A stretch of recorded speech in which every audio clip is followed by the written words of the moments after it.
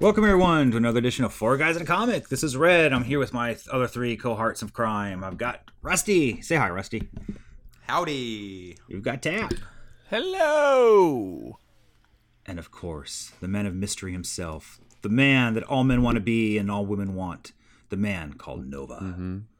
Hail Nova, folks. That's right. Gentlemen, how's it going? Very good, very good. Great. Solid. It's been a good week. Yeah, it has. Great week for comics. Well, what week isn't a great week for comics? That's true. And A comic week with no comics. Yeah. Especially with DC's Rebirth going on, am I right? My God. Always a good week.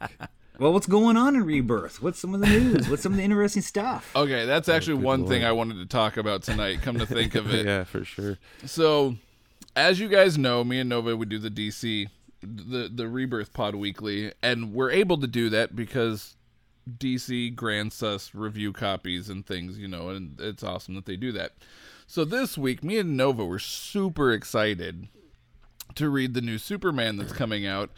Or was it Action Comics? I think it's Action Comics. Action Comics, yeah, it's the new Action Comics that's coming out. We were super excited to read it because we're like, oh my God, we're going to like find out before anybody else what's going on with this fake Clark Kent, right? So we're super jazzed. We get it done recording the other night and we're like, all right, we're going to go read it right now. Go to pull it up. And in the email that DC sent us for the review copies, it says, oh, you might have noticed a title missing. Well, stay tuned for early next week when we send it out and drop the bombshell on who is Clark Kent. And then, like, it's like they have like black bars, like telling you like who it is, but you can't see it because it's just black bars going across.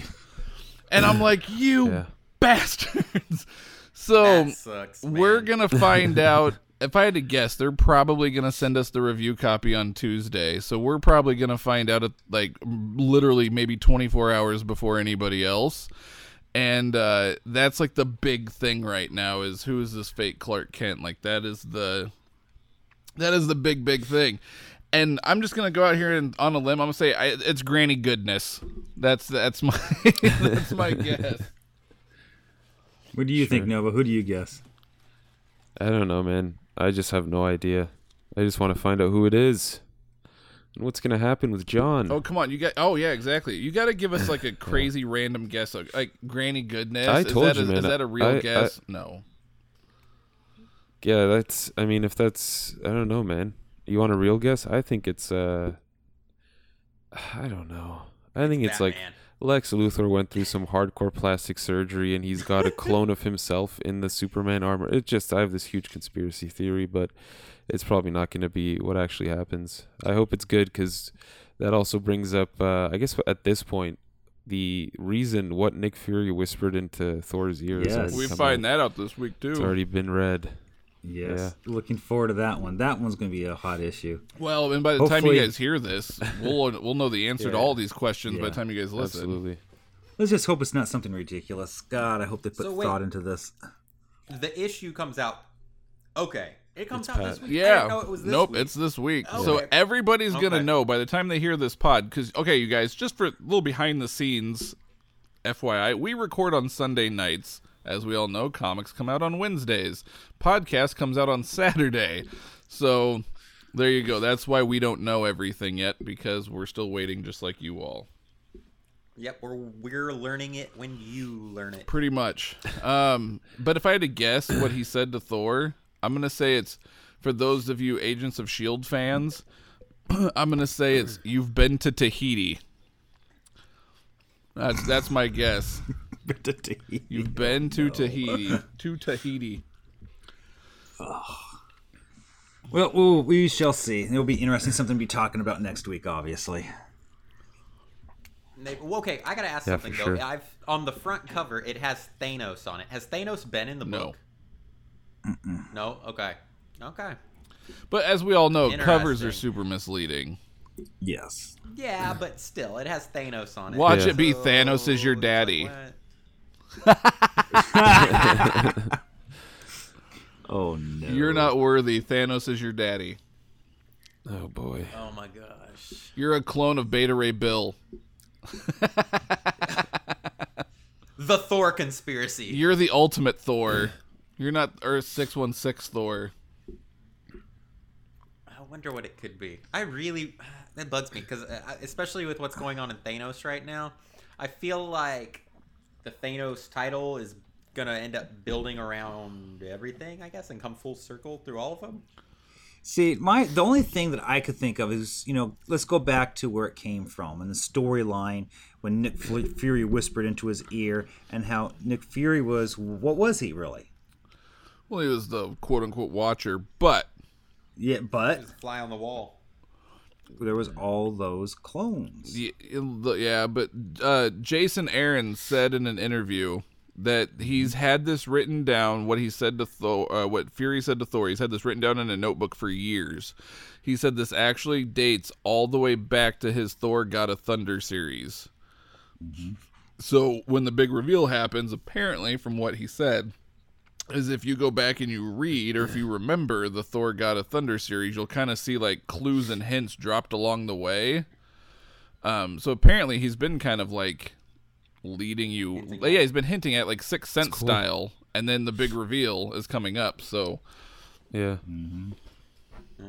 Yeah, I say Thor has died, and it's really a clone. That's what I'm saying. You've been to Tahiti, and he doesn't. He doesn't realize he was a clone. Yeah, you've been to Tahiti. So, anyway, what else is going on, guys? What else is happening in the world of comics these days? Logan made $85 million opening weekend. That is crazy. Right? I still haven't seen it yet. Yeah, I think me and Nova are the only ones, so we won't say much about the movie, So but good. $85 million opening weekend for a rated R comic book movie. A Fox comic book movie, mind you. Mm-hmm. They're going to be begging him to stay. Please don't go. No. It's the most money Fox has made on an opening weekend, I think, in history. Yeah, no, I think they're gonna. I think this was definitely Hugh Jackman's swan song. Yeah. Yeah. You heard about, Patrick Stewart said he is done, but then recently he came out and was like, if they wanted me to do a feature as Professor X in a Deadpool movie, he would probably think about doing it. That's probably because he wants to. Well, once you see Logan, you'll understand. I think he I think with Logan, he had a lot of fun with the Professor X character. And when you see Logan, you'll know exactly what I mean. And so I think he just had so much fun playing that version of Professor X that he's like, if I could be a rated R Professor X, this could be fun. Yeah. So That was a good movie. it was great. It was great. So yeah, you guys need to go see it ASAP. Definitely don't bring your kids, just even for the sake of other people watching. No one wants to hear a kid say, "They're all dead," after a little action scene. Did you have a it's kid? definitely got. Did you have a kid in your There was theater? a kid 2 rows behind me, and she'd be like, "Mommy, that's a lot of blood." Oh. Everyone's just sort of like, "Oh yeah, your kids really should not be here." Yeah. Yeah. That's why there's ratings on them. Infants, it sort of, I don't know. It's don't take your kids. Yeah, I mean, to this Those day, my really do kids have have yet to see the Deadpool movie, and I still won't let them. Yeah, I won't let my kid either. Yeah, I wouldn't. That's a Yeah. good idea. And I let my kid watch very horror good movies idea. with me. I won't let him watch Deadpool. Yeah. Because, But, ladies and gentlemen, Deadpool is not for kids.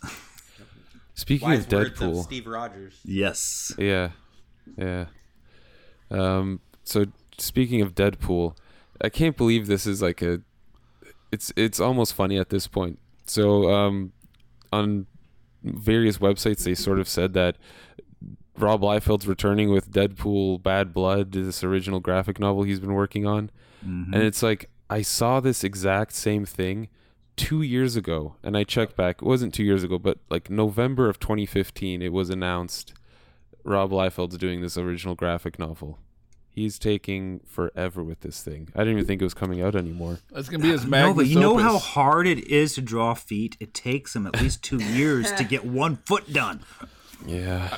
I have to say, though, his faces nowadays look so weird. Like, they all have that Heroes Reborn kind of look to them. And he can't do the shading on the cheeks right. That's what I figured. mean, come on. Do the shading on the cheeks, and he can't shape the nose very well. Oh, How man. many hours does it take to do all those pouches on just one character? He doesn't do as many pouches. Hey, I'm not gonna lie. I like the doesn't, pouches, people. Yeah, me It's too. nostalgic Pouch of on a the pouch. '90s. It's nostalgic of the '90s. Blue and yellows, man. That's why I can't wait for Terry Parr pouch. That shit looks funny. Yeah. Well, what's also kind of cool though, Nova, about it is that it's going to be written by the X-Men '92 guys, and then Chad Bauer, who's doing that, is also doing his Youngbloods, and so I think that Liefeld just really likes Bowers instead. So wait, so what is he doing then? Is Liefeld just He's just drawing supervising it? Just drawing it. He's just putting his name on Well, it. he can't Yeah, draw it that's right. Yeah, he's until the drawing it. pages are written. So is it Liefeld's fault that it's taken a year and a half? It's probably like Probably. Marvel style or something. Knowing I don't know how They're Liefeld probably- Maybe does stuff. Liefeld has like some grand scheme. He's like, okay, we're gonna release this graphic novel, and then we're gonna release Youngbloods at the same time, and then I'm just gonna roll in the money. He's already rolling in the money. Whether you like him or not, that dude's made a butt ton of money. Yep. Yeah. Well, speaking of Liefeld and Image and stuff, my gosh, Image this week at Emerald City, they have announced so many new series that are going to be coming out pretty soon. Some of them sound pretty good. Some of them is like, nah, we'll just have to wait. But what was looking here? Death of Love. That's going to be by Justin Jordan, who does Spread. That one sounds like it's going to be interesting from the little synopsis that they talked about. It's basically a guy meets Cupid, and then there's a love and war, type of thing within it. So it's a 5-issue miniseries too. So we'll see how that one pans out. Well, right now Justin Jordan's doing Savage Things for DC's Vertigo, and only issue 1 is out currently. God dang, is it good? Yeah.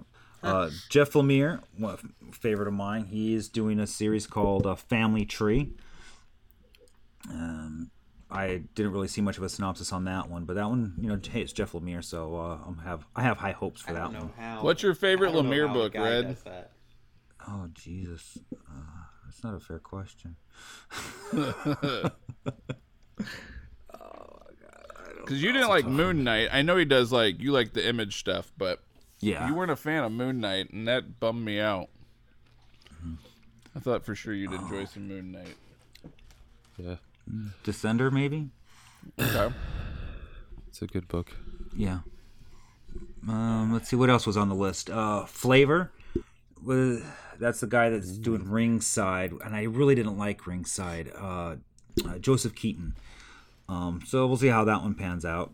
There was Generation Gone. There was Mage. Oh my gosh, yes, Mage. That one is bringing a comeback. That came out from Image in the mid '90s.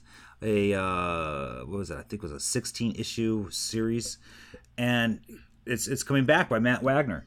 So I'm really excited in seeing how that is coming out, because it's actually supposed to be the conclusion to the series that was out in the past. Let's see what we got. Very nice. Yeah, Moonstruck. That's gonna be by Grace Ellis. We have New Lieutenants of Metal by Joe Casey. Redlands by Jordi Belair. Sacred Creatures, Savage Town. Here's one. Shirtless Bear Fighter. Yeah, okay. That one's sounds like it's gonna be really good or really lame. We shall see. They announced Sleepless, The Family Tree, The Hard Place, and The New World. Yo, Red. Yeah. Do you speaking of just indie writers in general and stuff, did you pick up Brian Hill's Hulk this week? I did not. His Wait, Marvel what? debut started. Brian Hill had his Marvel debut Really? on Yep. Wednesday. Yep. Yeah, he did. a totally awesome Hulk for Marvel or Monsters Unleashed. Really? So yeah, he's the top writer on it. Is it a one shot? Is it a mini? What is it? I think it might be a one shot. I think it was a one shot actually. All right, There's I'm a gonna lot have to check it foot in the out. door. I like Brian Hill. I'm gonna have to check that out. There was Yep, I a own lot the of issue. stuff this week. My God. That's the only comic I picked up this week so far because I picked that up. I saw it on the shelf when I was in that dang Titan Comics place where I got the Man-Thing and everything this week. So, Man, yeah. some of the ones that came out this week that I picked up was Jeff Lemire's Royal City, Extremity, which actually it's sold out and it's already been put. It sold out on Wednesday, and on Thursday, Image announced that it's going to second printing. Dang. Yeah, that was like quick. I don't think I've seen one go that quick in a while. Rat Queen's #1, and of course Matt Hawkins' Think Tank Animal #1. So yeah.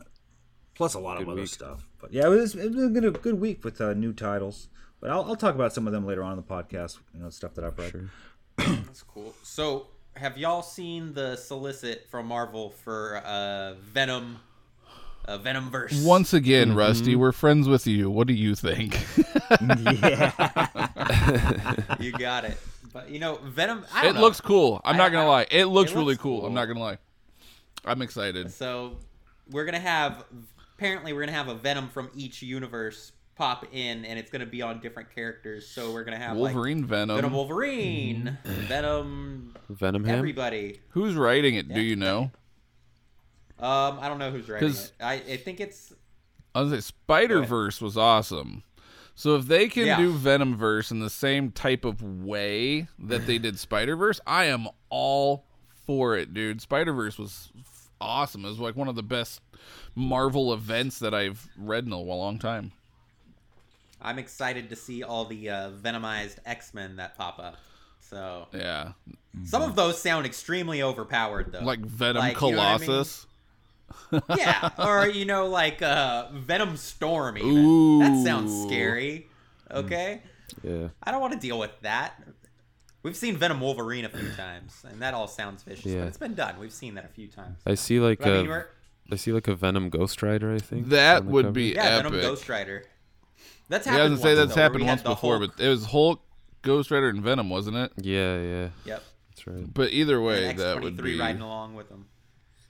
yeah. Yeah, no, it'd be super dope. But I mean, it looks cool. It makes me wonder who's gonna be under the costume for the main Venom, though, because if they're doing something like this, I really don't feel like they're gonna use the new guy, the Army Ranger. It'll guy. be Brock. It'll be Brock, probably. The stature and the way he's drawn on the cover kind of looks like Brock, not like super over Matt inflated Gargan. like Gargan, and he's not in the Flash Thompson outfit. Yeah, so, the overdrawn yeah. Gargan, man, that made me so mad. He looked like Oh, yeah. poop. What is it? He did. I'm sorry. I was not a fan of the Gargan Venom. I'm not a fan. You know what's funny is most people like that Venom. I know, and I don't understand. I see that in the chats with you, and I'm like, I side with you every time. I'm like, no way, man. It's Brock. Brock all the way. Yeah, I mean, I like Flash even better than Yes, Gargan. yes. I did like Agent Venom. That was a pretty cool take on the Yeah. character. Agent Venom was cool. So I got to ask: has Spider-Ham worn the Venom suit? That I think he's worn the black suit, but it was like, it looked like Peter Parker in the black Venom suit. Ham. Venom Ham. Yeah. Yeah. Venom. It also makes me wonder how many of the symbiotes we're gonna see from the 616. Like the actual different ones, like Mercury Squad or Carnage. What if there was or, a Carnage you know, Venom?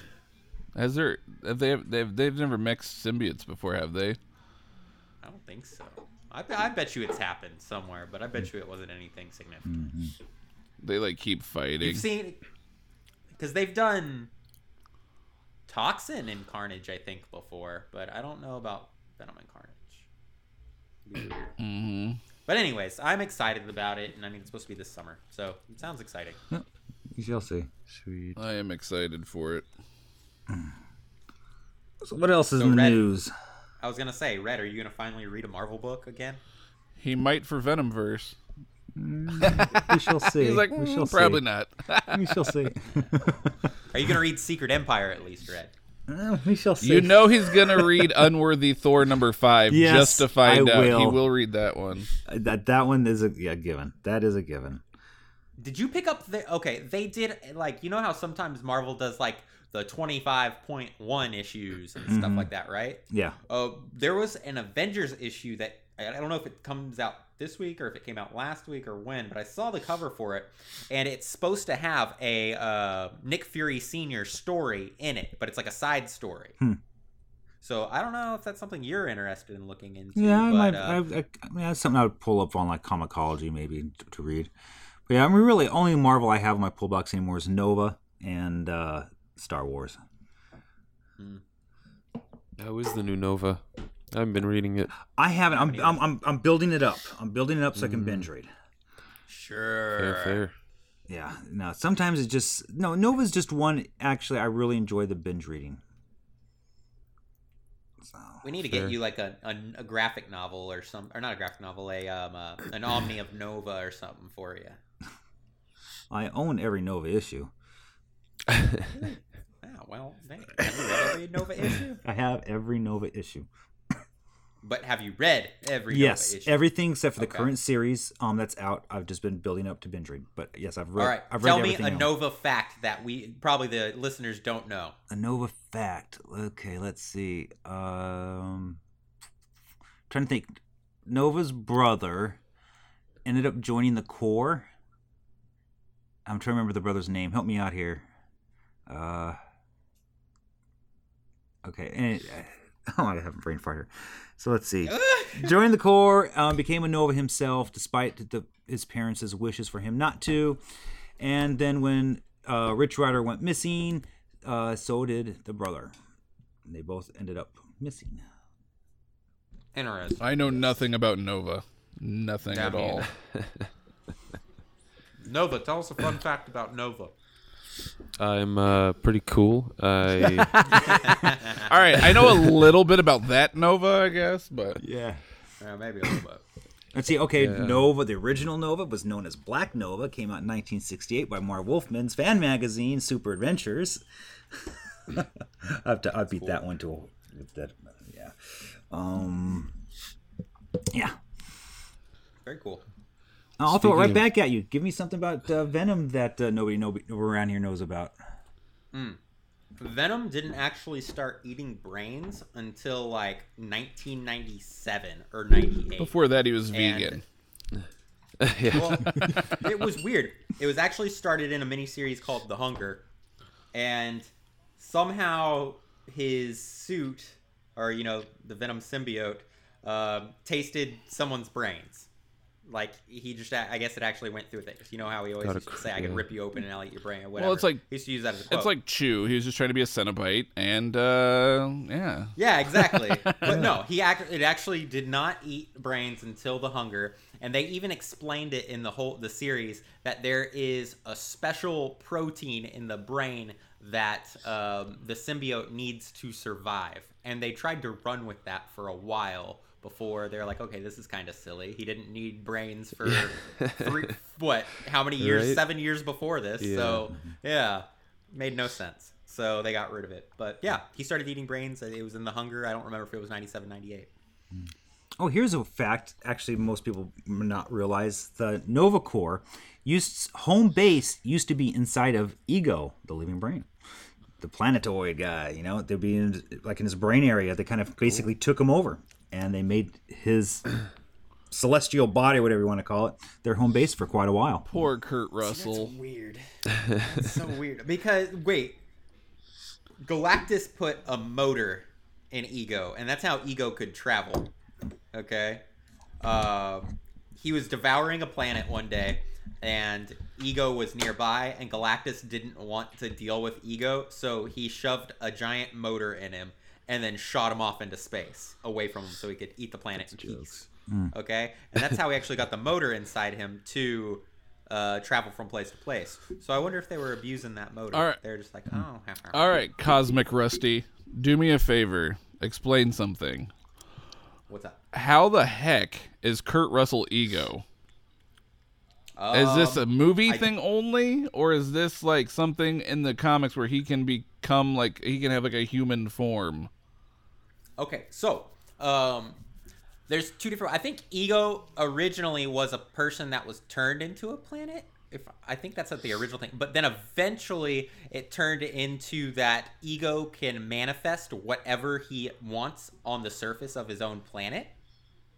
So, like, if you land on Ego, he can create a human form to pop up. So and kind of talk like to you. Swamp Yes, I Thing. remember that.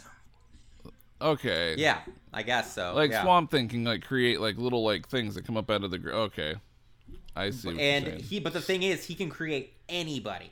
So, like, he could create an army of people if he wanted on the surface of his planet to just kill you. So if that's the case, then potentially in Guardians 2, they land on Ego. On him. And that's And you why. know- Okay. Okay, and this is the thing. That makes more sense. You know the part where Baby Groot has the bomb and they're in the little hole? Yes. I think he's running through Ego to the center of Ego with it. Oh, okay. So now, in theory, They're then, gonna- But what? Peter's mom must have somehow gotten on the planet. Yeah, exactly. Well, that's what I'm thinking. I'm thinking that they are going with that originally he was the person and then got turned into the planet. Oh, I see what you're saying. Okay, well, thank you for explaining. I was seriously confused. I was like, how does this work? I'm very confused. Yep. Yep. So there's two ways that they're probably going to do it. They're probably going to go with that origin, and then they're probably going to have it to where they land on him and they have a giant fight, and then his dad helps him by manifesting things on the planet, or he's just evil and they want to blow him up. One of the two. Rusty, did you write the script and not tell us? Wouldn't that be cool? That's why Rusty's a bala right now. Yeah. He just literally made up the movie right now as he went along with it and did what they did and got paid for. Wow. So there you go. They should have put me That's in cool. the damn writing room. The writers. They're saving you for office. Silver Surfer, man. Once they have Silver Surfer, that's when you're getting the call. They have someone waiting with the button to call your number, call your house as soon as they get Speed those They have dial. like ads. the red Batman phone, and they pick it up, it rings straight to Rusty. Straight to Rusty. Yeah, nice. But Rusty, you got a choice. Do you want to write Silver Surfer or do you want to write Warlock? Pick one. Ooh. I would probably honestly write Adam Warlock. I knew it. over- I knew it. knew I it. knew it. Everyone wants to write Warlock because Oh, he they popped just up. destroyed the red phone, man. They just destroyed the red phone. I would still write Surfer. I would still Oh, it's too late. You can't backtrack. Too You late, chose too late. Warlock. Done. Game over. Warlock. But what's the thing though? Like, I think the reason why so many people want to write Warlock is because both the times that he had his own series, it was done by Starlin. So like, no one else has really had an opportunity to write Warlock besides Starlin, and then obviously Roy Thomas. You know, so Yeah. Well, you just did a choose your own adventure book, and you picked the ending, and it's now your game over. You said the wrong answer. No, that's cool. as Though. long as the Surfer one isn't for Fox, maybe I could save Fox a little bit though. Ooh, Rusty, the savior of Fox. There you go. Not only is he a And we're guardian, not talking about Eros. he's the guardian of Fox. There you go. Oh, super cool. Have you been reading Green Lanterns, Rusty? Or no, you've been reading Hal Jordan and the Green Lantern Corps. I'm 2 issues behind on Hal Jordan though. Have you read any of the Green Lanterns? Read the first issue. Okay. Fast forward a few, like me and Nova said, it's kind of a slow start, but once you get into it, it really picks up, and you'll get to read all about yourself, Rusty the Guardian. You'll see exactly Yeah, what we man. mean. Very dope. They claim his name's Rami, but we think that's just to protect the innocent. Like we know that it's really Rusty. Yeah. That's how you pronounce it in that And- language. and but on Oa. Earth, it's actually Rusty. The Earth translation, Rusty. That'd be awesome. Any other good news for this last week? Oh, I think I'm off the top of my head. Yeah. Well then, why don't we pick up our bat phone and make a telephone call? The man thing phone. The man thing phone. pick up Let me the grab my man Howard the thing. Duck and phone. place a call. Howard the Duck phone.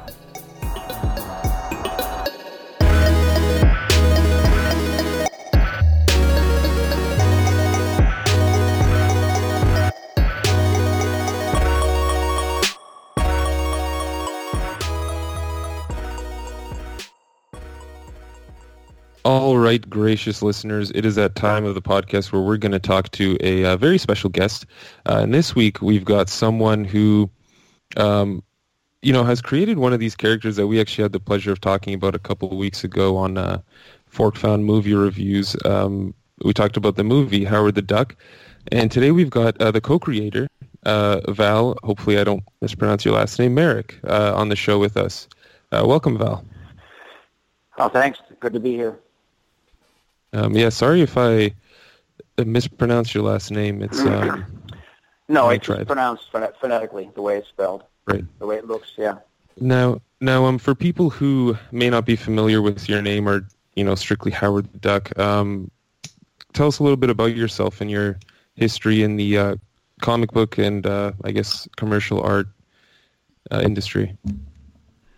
Well, I got started in 1972. It seems like probably you guys weren't even born then, I'm sure. It doesn't seem that long ago to me because I was in my 20s and I thought I was going to live forever and life was great. So, but I managed to meet Dan Atkins, who had been an inker and a penciler for Marvel and DC and Warren Comics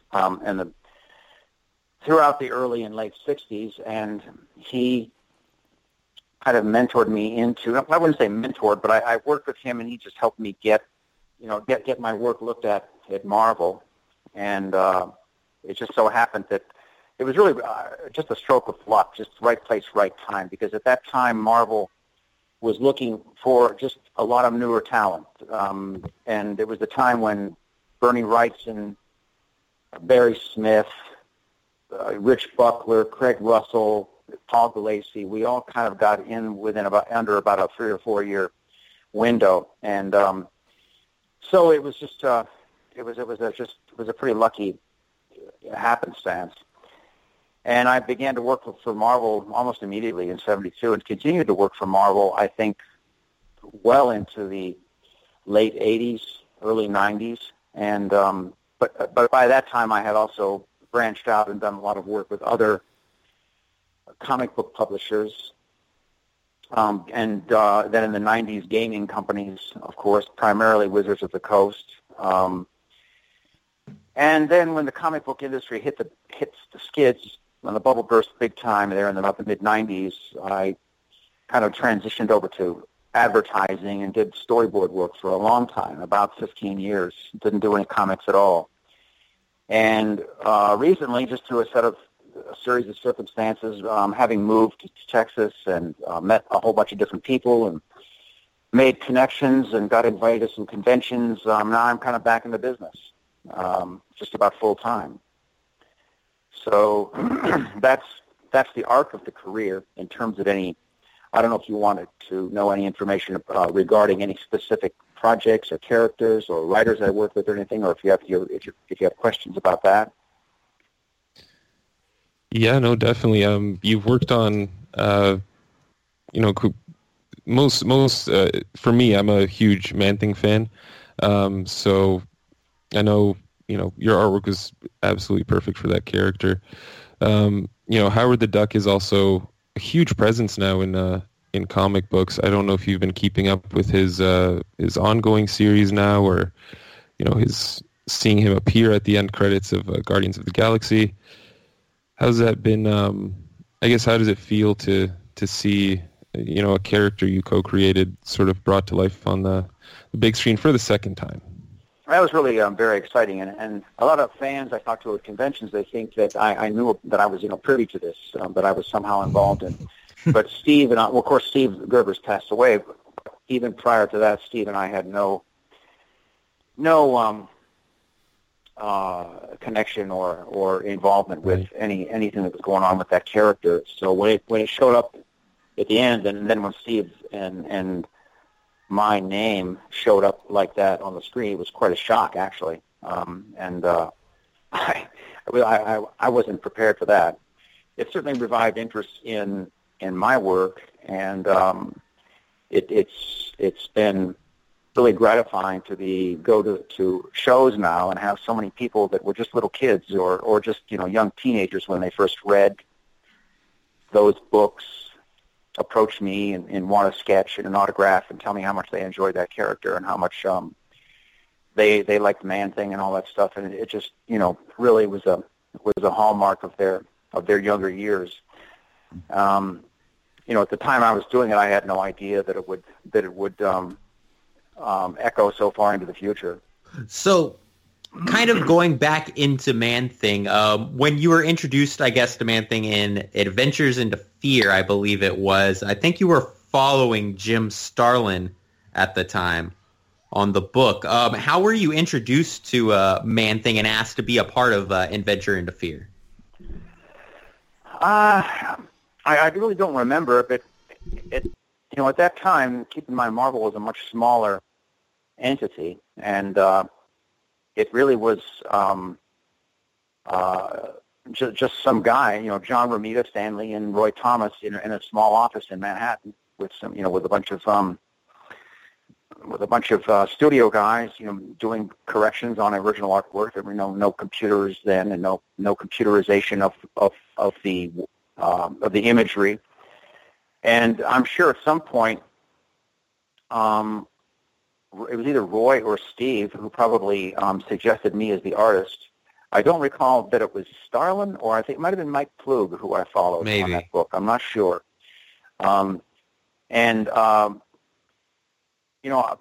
I really wanted to do Conan when I got into comics. I got into comics. I mean, one of the major motivations for me to do comic books was I loved sword and sorcery stuff, and that was really, finally coming to the fore in the comic book world. And I wanted to do Conan. And right when I got in the business, Barry Smith was just about ready to quit Conan.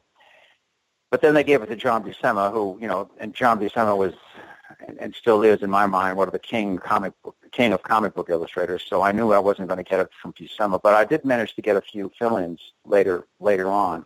Mm-hmm. But Marvel kind of looked for a sword and sorcery character for me to do, which turned out to be Thungor, and I don't know how many issues of Thungor, but then that was canceled. And I just was looking for a new character to do, and it was either Roy or Steve who called me and said, would you want to do Man-Thing? And coupled with that was the fact that I was also, I think at that time, doing their movie monster licensing series of books, Frankenstein, the Werewolf, Dracula. I was doing Frankenstein and The Living Mummy. And I think they thought that, my style of doing the monsters would work well with Man-Thing. I didn't know anything about the character until Steve actually sent me a synopsis and said, well, here's the history of this character. Here's how he came about. So I just said, yeah, I needed a new character to work on, and that sounded fine to me. Very cool. Very cool. Oh, that is cool, because I remember when I was younger, I remember in the late 70s picking up Conan. It's like, oh my gosh, this guy is just amazing. And I remember just really thoroughly enjoying reading Conan and Khazar, which I know you also did some work on too. Excellent titles. Right. Excellent. Oh my gosh, you just got to love that sort of stuff. Well, thanks. Yeah, I really like working on Khazar. I really, really liked that. Yeah, I just was I've never have been, nor am I now, nor will I ever be enthusiastic about superheroes. I've done one Spider-Man book in my entire career, and I did some sort of X-Men spinoff back in the mid-'80s. It was one of the spinoffs where the X-Men were kids being X-Men, ex-kids. I don't know. I don't remember what it was, but I've just never been. It's just never been my cup of tea to work on superheroes, and of course that's where all the excitement is now, as far as these gravitating to cinema.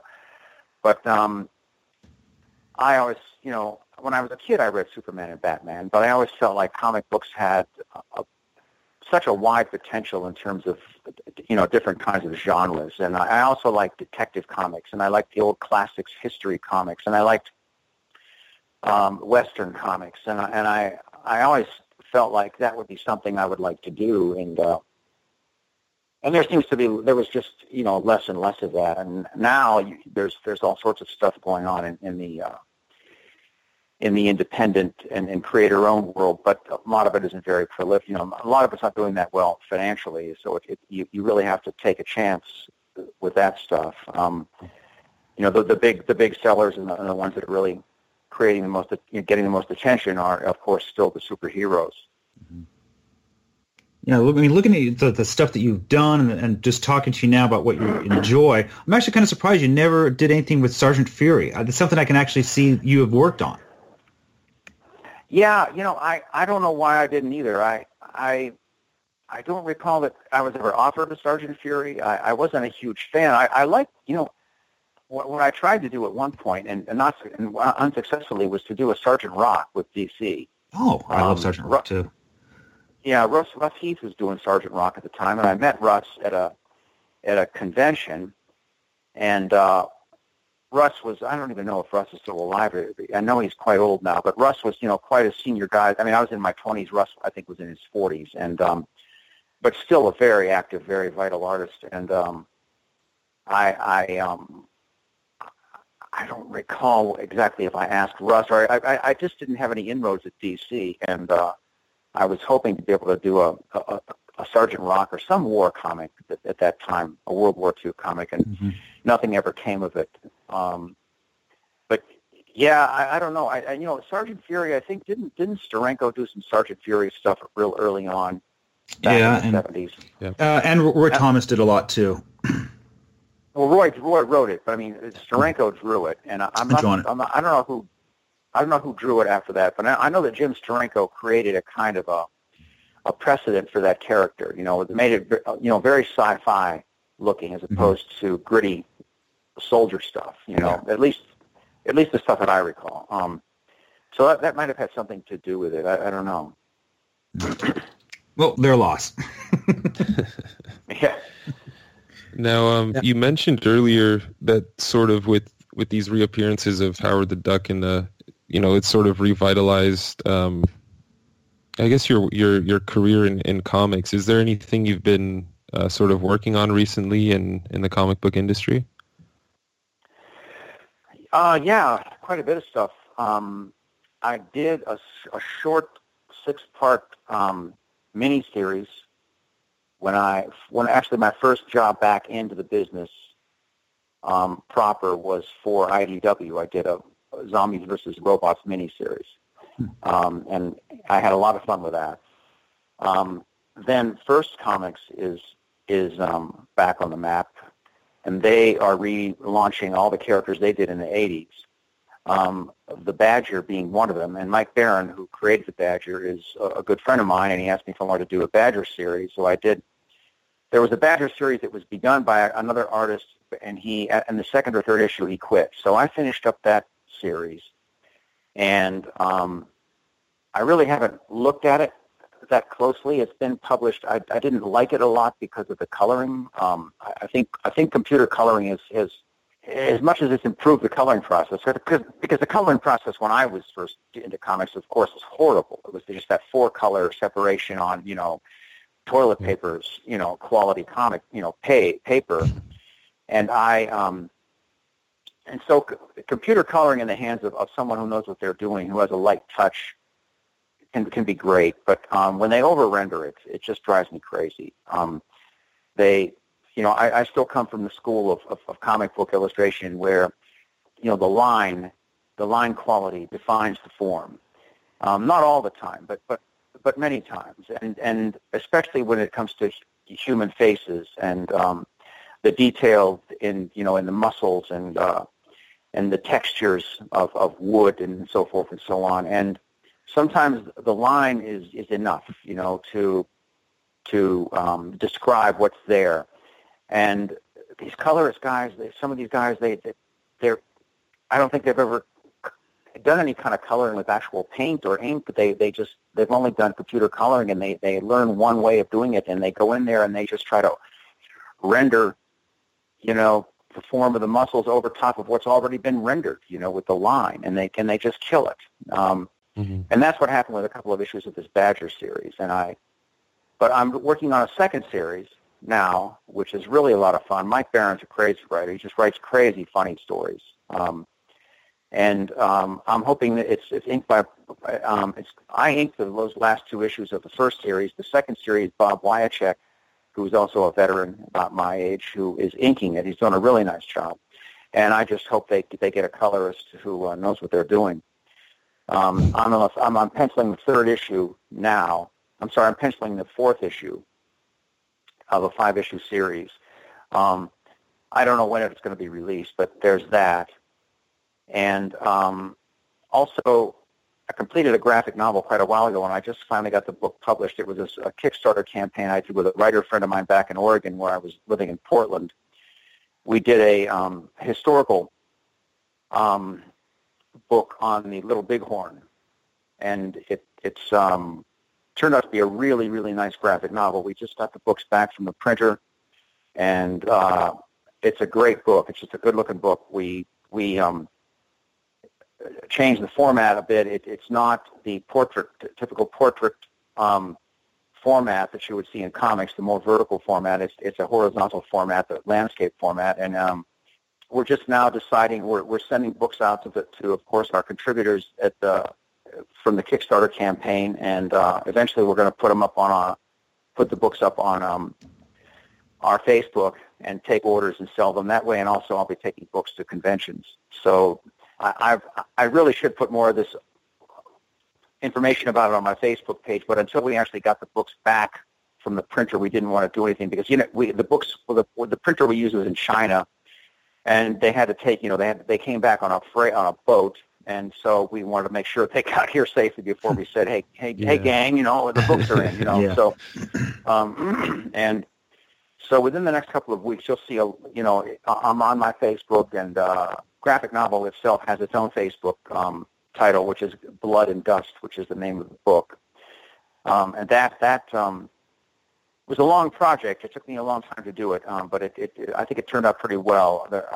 Especially the book itself, we hired a book designer to actually design the covers and a lot of the interior stuff, other than the storytelling art. And it's a nice looking book. I did a lot of painting, some paintings for it. So that's out. And then also, keeping with the memory of Steve Gerber and Howard the Duck, Steve and I did a series back in, I guess it was like 84, 85, called Void Indigo. I don't know if any of you remember that or recall that. Does that ring a bell? No, it does not. Okay. Well, it was a series that through the Epic comic line that Marvel had going in the 80s. And Archie Goodwin was the editor of that. And there was a series called Void Indigo that Steve wanted to do. And it's a kind of a science fiction, sword and sorcery fantasy. It's a really weird, pretty dense storyline. We started that out. We introduced it with a graphic novel, and then it was supposed to be a 6-issue arc of Epic Comics in the comic book line. And Steve, who was just notoriously, egregiously late, was so late on the scripts that Archie had to cancel the book. I mean, Steve wasn't just like a week or 2 weeks or late. He was like 3 months late. And when you're working that far behind, and then I had to do all the catching up, it just became an unworkable situation. And Archie had to cancel the book after the first 2 comics were published and distributed. So that was that, and I forgot about it. It was not a pleasant experience dealing with being late all the time like that, and having that kind of pressure on me. But then it turned out about a year and a half ago, a friend of mine who plumbs the internet in depth found on some old bulletin board, which is like where people would post things way back when the internet was not even quite the internet yet. And he found the 4 remaining scripts, the Gerber scripts of Void Indigo. And we didn't know I didn't know what to do with it. So I called Steve's attorney, who manages his estate, and I let him know about this. And everybody was told to kind of keep it under their hat, but of course secrets don't stay secret very long, which is why I don't believe in conspiracy theories, because someone always opens their mouth. I don't care who they are.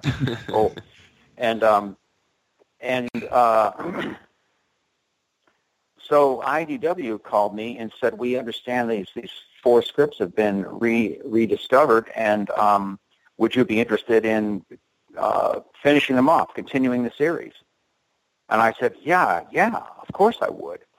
And I'm sure Steve would be, had Steve been alive, he'd have been thrilled to death with that. And so IDW, their plan was to reprint all all of the existing Void Indigo material, all of the existing Void Indigo material, and then pick up the last 4 issues with original work.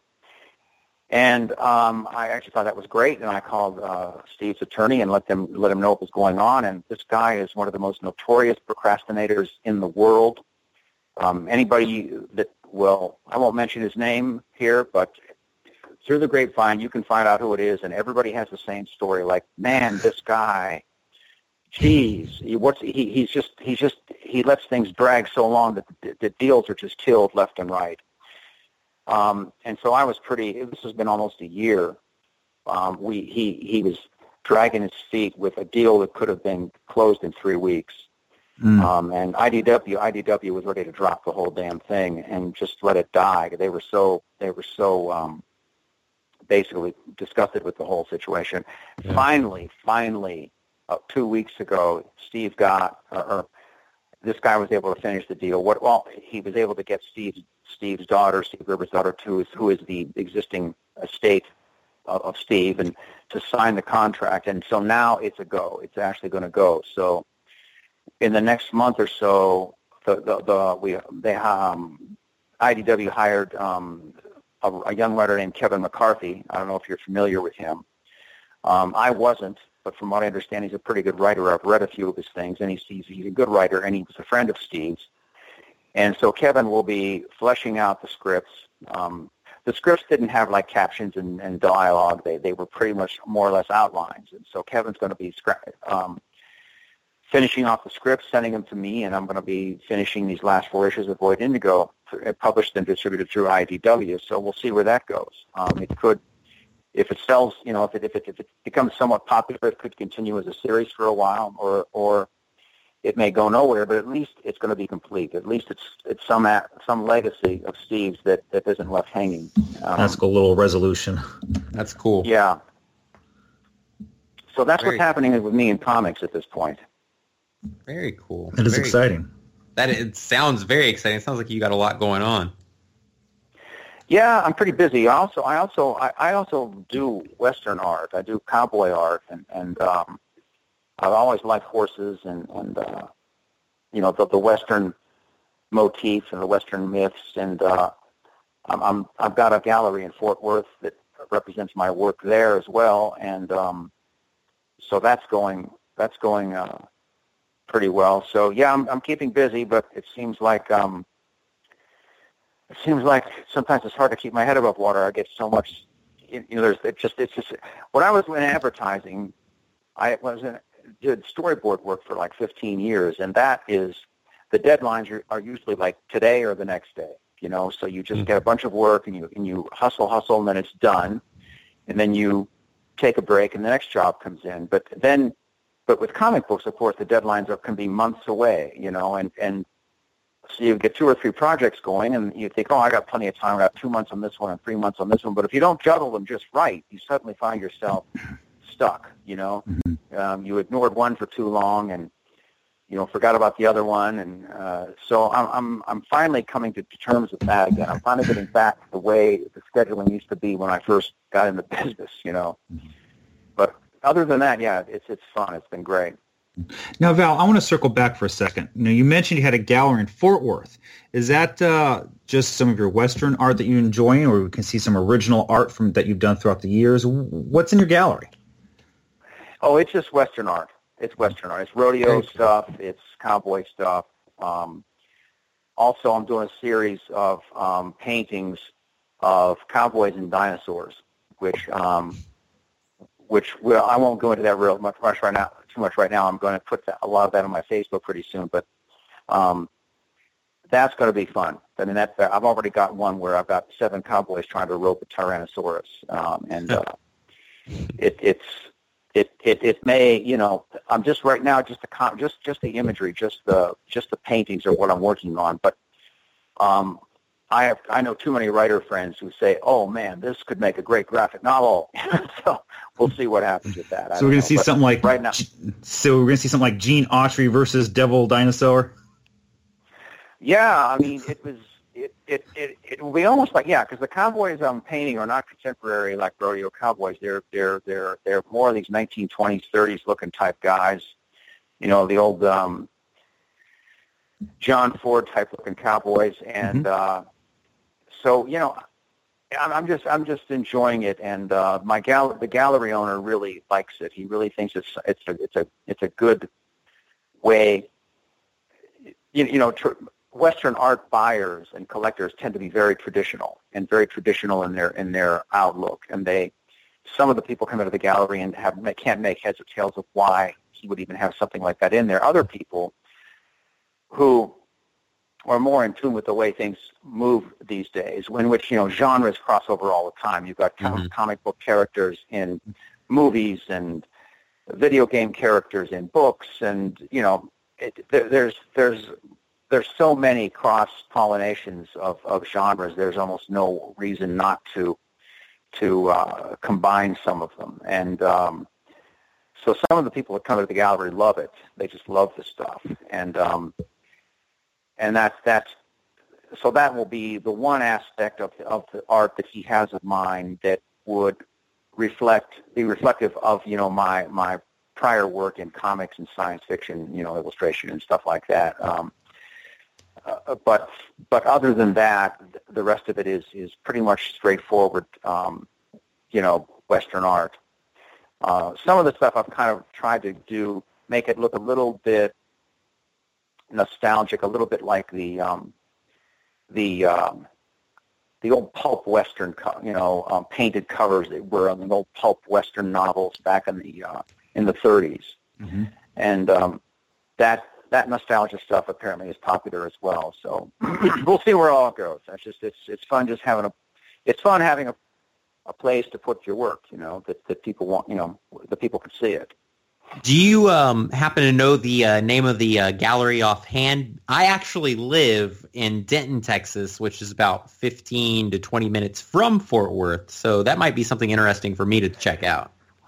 It's it's on the Adobe. It's called the Adobe Western Art Gallery. Very and cool. They are temporarily. They're right in the Stockyard district. They're temporarily closed because they're moving. They were kind of on the outskirts of the more touristy Stockyard area, and they were literally only about 200 yards away from all the major traffic in that area. And the Stockyards is where they have all the big rodeo shows, and if you're not familiar with that, so they finally got a spot. It was right there in the middle of it, and so now they are moving the gallery there. And it's been quite an undertaking. Of course, there's hundreds and hundreds of paintings, and they have a frame shop and a taxidermy shop and everything. It's all under the same roof, so they have to move all of that. I don't know when they're going to actually have that squared away, but I know that by the middle or end of March they'll be back open for business for sure. Very cool. Very cool. So.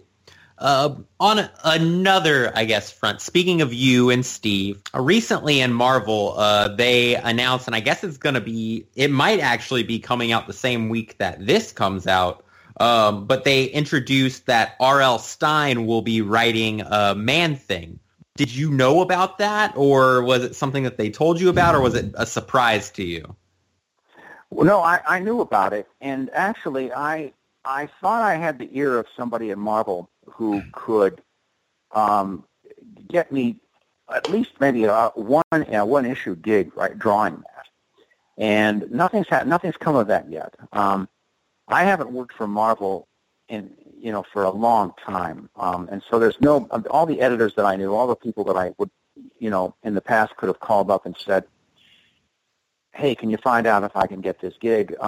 They're all, of course, gone. The only one left is Joe Quesada that I know personally, and Quesada's doesn't really assign projects right now like that. So I'm still working on that because I really would, I'm not dying to do it, and I'm really awfully busy right now, but I would like to do that. I think it would behoove them for me to do it as well, because people associate Man-Thing with me, and then certainly other artists, but me as well. And so we'll see what happens with that. But yeah, That I was did know about it. Yeah. See, that's one of the things, just recently, I mean, Nova's been into Man-Thing, but I've just recently really got into Man-Thing, especially because they released that Steve Gerber trade of Man-Thing. And when I got to your part in Man-Thing, I mean, you were introduced into Man-Thing, you were introduced in Adventures into Fear, and then you went all the way into Man-Thing getting his own series, per se, with Man-Thing #1, and so on and so forth. Yeah. But, yeah.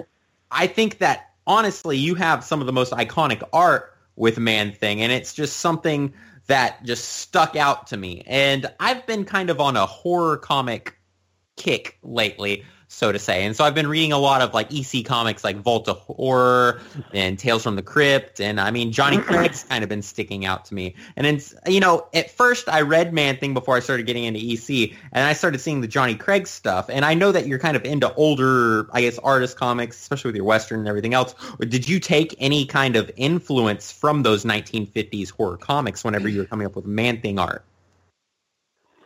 No, not really.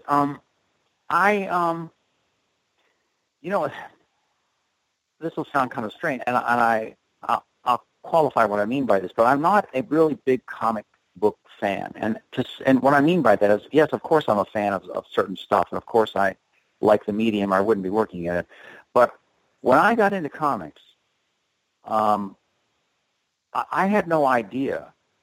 I was an art major at a state university in Ohio before I met Dan, and I was reading the old black and white Warren comics, creepy and eerie, and because those comics were just published in black and white, there was a lot of gorgeous line work, a lot of great pen and ink work, and I really, really responded to that.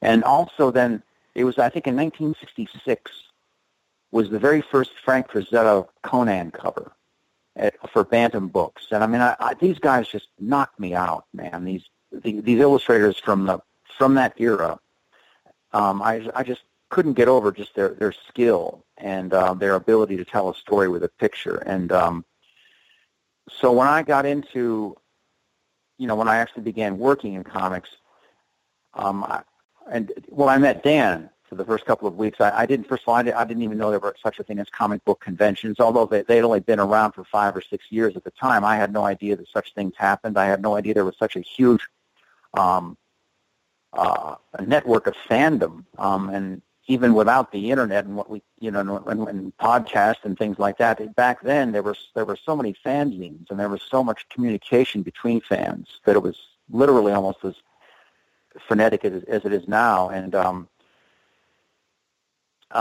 Dan would talk at length about the EC comics and the old monster comics, and he had a huge collection of them. And that was all new to me, because when I was a little kid, I guess my parents didn't want me reading horror stuff or something. I don't know. For some reason, I just didn't. I read DC, Superman, Batman, and then I read the Dell comics, Uncle Scrooge and Donald Duck and stuff. And so I like that stuff. I mean, I really like that stuff. But the guys that were doing the horror comics for Warren, for Jim Warren, the creepy and eerie illustrators, I thought those were the guys who influenced me. And then coincidentally, then as just about the time Man-Thing was launched, DC launched Swamp Thing, and Wrightson, that was just he was really he was just about reached his peak at that point, so he was really doing some great stuff. And so I used to feel like I was in competition with Bernie in a way, because of we did two similar characters that were coming out at the same time of the month, and Bernie influenced me, not to the point where I wanted to emulate him or anything, but just I could see the way he was doing a lot of really great work in that, and I just tried to apply myself that with Man-Thing. Unfortunately, I wasn't able to ink my own books, which I wanted to do, but Marvel didn't let me do. And I think some of the art is inconsistent based on who I had inking it per issue. But I'm glad you liked it. I mean, I still draw. I mean, I still get requests for private commissions for that character, and when I'm doing them, I really enjoy drawing him. It's just a really neat character for someone who really likes illustration. There's just so much. texture and so much layers of stuff that you can draw or paint onto Man-Thing. And see, that's one of the things. character- Especially with the character, with your art, that's one of the things. Whenever I read the art, I see the art from the different characters that did Man-Thing, yours is one of the most detailed. And so, I mean, going along with the inker and stuff, you have to have the right inker whenever you come to detail. But I mean, just your art stands out the most more than anyone on Man-Thing for me. Well, thanks. That's good to know. I like that character. Also, someone was telling me about this recently, and I said I had mentioned to you, that I felt that I was in competition with Wrightson and Swamp Thing, and they said, well, yeah, but they liked Man-Thing a lot better because he was so much more interesting. First of all, he didn't speak. The Swamp Thing, I guess, was just more simplistic. Just a guy that got messed up, and now he looks like a monster. Whereas Man-Thing had these other powers. He could, he had these cross-dimensional powers. He could, open up portals to other dimensions. There were, as he had psychic abilities, there was a more interesting history to him. And I guess people found that much more engaging in terms of just the writing, in terms of the writing that Steve was doing. And that made sense to me as well. And that didn't even occur to me back then. Back then I was just comparing my art to Wrightson, and who was a friend of mine, by the way. I mean, we're not like close buddies or anything, but Wrightson and I always got along really well. I always admired his work a lot, and but the storylines. I think what it was Len Wein writing Swamp Thing at the time, yeah.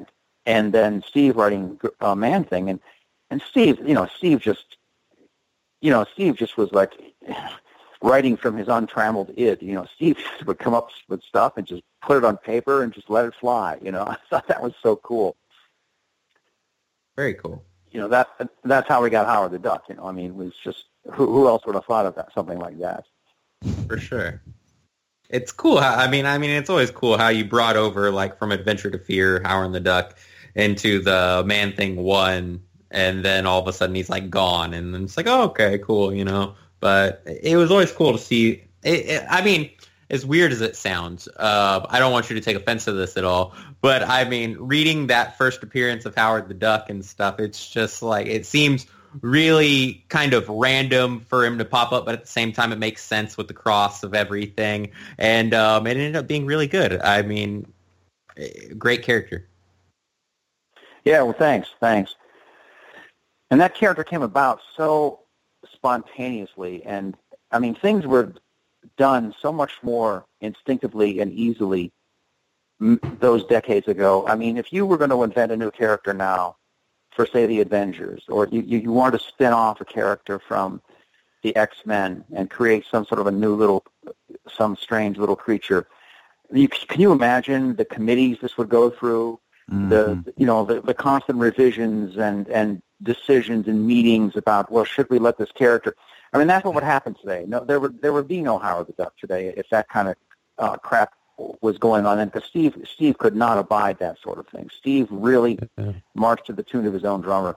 And Steve just told me, here, make this duck look like not like a cartoon. Make this duck look like some weird little stuff. Some weird little animated little guy walking around that could talk, and he's a duck. And I didn't even do any I don't even recall doing hardly any preliminary sketches. I just saw it. I put it on the page. Steve saw it. He loved it. Roy liked it, and that was the end of. And that was it. That was it. You could never get anything done that easily today. Never with these characters and their franchises and their licensing. It would be a nightmare. For sure. Yeah. You mentioned how you'd want to do some more Man-Thing. Would you have you considered sort of trying to get maybe some more Howard the Duck work? Is that a character you'd like to revisit as well? Well, they redesigned the Duck to the point where I read a few of those issues, and the writing is okay. The artist who's doing it I think there's been one or two artists now, but the artist is very competent as an artist, but they've redesigned that duck. To me, he looks like a pigeon. It just has no, it has no that duck just doesn't have the character and personality that it had when it was. You know, I think the guy that really took it, and the guy who should get more credit in this kind of new interest in that character is Brunner. Brunner, I think, brought that character to a real interesting place visually, because when I picked up doing the character later, after Brunner quit, and then Gene Colan took over, and Gene basically was just going off what Brunner had done, and then I ended up doing the newspaper strip, and some more Howard the Duck comics, for fill-ins, and 1 issue or 2 issue series, and I always look back at Brunner and Gene Colan's work, and I thought they brought that duck exactly where it needed to be in terms of visually, in terms of what the character should look like, and so it resembled Donald Duck, yeah, well, so what? I mean, it resembled Daffy Duck too, but it doesn't matter. But now that Disney owns all of Marvel stuff, well, hell, you're gonna, they're never gonna let Howard look like Donald, and there's many other ways that duck could have ended up looking besides the way what they ended up with. I mean, I really do believe that thing. He looks like a pigeon. And he's wearing the pants, and he just looks like a hobbit with a pigeon's head. I can't. And so if they, if I was to do the book again, it would be required of me, of course, to draw it like that, and I would have I wouldn't enjoy that. Tough time, I just wouldn't enjoy it. No. Yeah, I'm surprised. I'm looking on your website, and you have a Spider Howard painting here. I'm surprised they haven't done that. They've done like. What is it, Howard Deadpool the Duck or something now? So they've done that, but I'm surprised they haven't gone and done the Spider Howard yet. It looks great. I love that. Spider Howard meets Ham. Yeah. So Val, you mentioned conventions. Do you have any upcoming conventions these days? Fan Fun Days up in Dallas at the end of March. I'll be there. I'm supposed to be at Comic Palooza, but I guess there's been a shake-up with personnel there, and I haven't heard anything from them. Comic Palooza in Houston. I'm trying to do as many Texas shows as I can, places that are relatively fairly close that I can drive to. Right now, I just with certain family issues, I try not to fly because it's just too far away, and I have to carry too much stuff. And it's with my family situation being what it is, I need to be pretty much able to get back here quickly if need be. So there's that, and but there's a convention coming up. I think towards like October, November. It's a show in Lebanon, Missouri, and this will be their second year. Apparently, they've had their first show last year, and it went well, and they made everybody made money, so they invited me up there. I get kind of like just hints, people dropping out, like if you let me know if you want to come out to so and so convention in Phoenix, or let me know if you want to go here and out. I've got friends who are in that world, who are in that of doing shows, and they can drop my name down with somebody and say, would you like Maverick to be there? And they'll say, oh yeah, sure. So it's just a matter of me making up my mind when how often I want to go. I mean, literally, you can do a show every weekend. There's so many of them, and in fact, that's how Neil Adams is about making a living these days. I mean, every show I go to, Neil's there. We were just discussing that actually with Neil. Yeah. And God bless him. I mean, the guy is, almost 75 years old, and he still has all that energy, and he sits there and he draws all show long. It's just, I got to hand it to Neil. I mean, Neil's been. I worked at Continuity in New York with Neil back in the late 70s, and learned a lot from Neil. Neil really with the way that studio was set up back there in Manhattan in those days, that was like a center, a Parnassus for artists to come to, and it was like just a magnet for people to show up, even if they didn't end up working at the studio or working with Neil. A lot of people ended up renting space there and working there, and everybody at some point would drop in and just find out what Neil's up to, and then let people know what they're up to, and it was just it was a great place. It was there'll never be a studio like that again. I mean, there'll never be. With social media being what it is, people just don't need to gather in one place anymore. They can be pretty much anywhere they want to be, and it was a great time. And I got to hand it to Neil for a lot of for a lot of the eccentricities that you hear Neil Adams stories about. And Neil helped out a lot of artists, man. He really gave guys work in the he'd have guys help him do storyboards when they were out of work at comics and stuff. So I got no complaint for Neil, but he's one of a kind, I'll tell you that. Yeah. Very cool. So, Tap, Nova, Red, do any of y'all have any questions left? I just have one quick one. People would be upset if I didn't ask this because they were asking in our chats to make sure that this was asked, but people kind of wanted to know what your thoughts were on the original Howard the Duck movie that George Lucas did. Like, what was sort of your... Because, I mean, I grew up watching it. We just reviewed it for my other podcast, actually, and I still love it. Like, it's not the comic, but it's what I grew up with. So, like, I still enjoy it. But being a creator of the character, and like you said, nowadays it looks more like a pigeon than it does, Howard. What do you think of the original movie? Well, there's an interesting little story with that. Bear with me here. I never saw the movie when it came out. I got an invitation to go to the opening in Los Angeles in whatever year that was, 85 or something, and I was living in Cleveland, Ohio at the time, and Steve didn't like the movie. He had seen a preview of it, and he just told me, I hated it. He said, don't waste your time. So I didn't go, and I never felt that I really missed anything. And then over the years, it would show up on cable, from time to time, and I never took the time out to actually sit down and watch it. Usually I just was too busy or wanted to watch something else.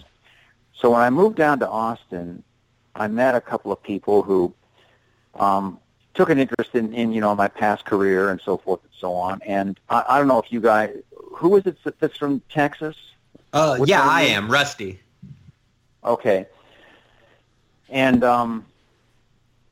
you may be familiar with the Alamo Drafthouse in Austin. Yes, and sir. There's a theater. There's a sister theater to that downtown. I forget the name of that theater, but it's the same setup. You can get stuff to eat and drink there, and they show a lot of odd, vintage films. And so they managed to get this friend of mine knew the people that ran that theater, and they managed to acquire a really nice old 35 millimeter print of the movie, and I had never seen it really before. And so this was only like 2.5 years ago, and I went downtown and watched the movie, and then there was a Q&A on stage afterwards about the movie and me, and what did I think of it. And I guess enough time has gone by, and I guess just as I'm getting older, certain things just don't bug me anymore the way they used to. Some things bug me more. They say you mellow with age. No, you don't. You just your priorities change. That's all. Yes. But I really enjoyed it. I mean, I thought it was a really funny, kind of cute movie, and the special effects for that time were pretty good. I mean, that was state of the art stuff, and everybody was great. I mean, Leah Thompson was cute, and Jeffrey Jones was funny, and Tim Robbins, of course, overacted, but he was funny, and The only complaint I would have had, and I don't know why they kept saying they're in Cleveland. Okay, we're in Cleveland. Yeah, Howard, ended up in Cleveland, and I think it just the least they could have done was send a second unit to Cleveland to get a shot of the lakefront and what that city actually looks like, because what ended up standing in for Cleveland there just didn't look like Cleveland at all. I mean, it just didn't even. It's like they didn't even try. And especially towards the end when you see the San Gabriel Mountains in the background, and that scene with the airplane and stuff. I mean, Cleveland is flat as a pancake. Ohio is just flat state pretty much, and I would assume that nowadays they would probably, with all the different kinds of location shooting they do. They would try a little harder to make it look a little more like where it's supposed to be. Because there are some very iconic buildings in Cleveland that you pretty much can't get around if you're actually in the city. There's a building they in the center of town called the Terminal Tower Building. It was designed and built by the same architect that built the Empire State Building. And it looks like a miniature Empire State Building. It's a nice building, very representative of that era. And so I mean, not that I'm not a Clevelander, by birth or anything, but I felt like that was the one thing that just kept jumping out at me. It's like this is obviously somewhere in Los Angeles, give me a break, and. But other than that, I really enjoyed it. I just got a kick out of it. I mean, it wasn't like the comic book. The character I think was the best that they could do at the time. With I think it was part of three different things. One was a puppet, one was animatronic, and one was just a dwarf in a duck suit. Yep. And I think they did the best they could with that. The only other thing I thought wasn't quite right was the voice. I thought Howard's voice should have been a little more caustic, a little more edgy.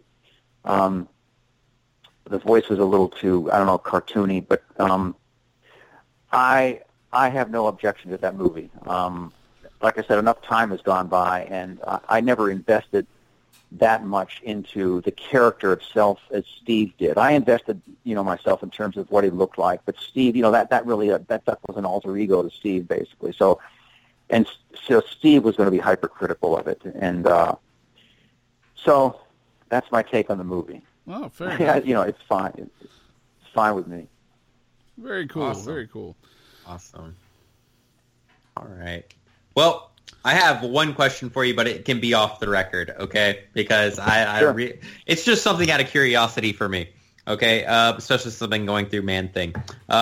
Sometimes Man-Thing, I guess the snout or the things that are hanging off of his face, whatever you want to call them, in some of the pages, his face is red. And I thought it was like a lighting thing at first that maybe the colorist was doing, but then I noticed it in several issues. Is there a reason why sometimes his face is red and sometimes it's not?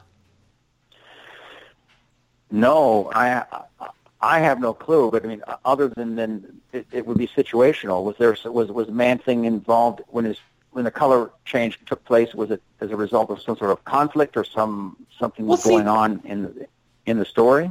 See, that's something that I always thought. I mean, I always thought it because most of the time you notice it whenever I guess like the fear aspect comes in and it takes over and he starts turning into he has to touch them and melt them and kill them basically.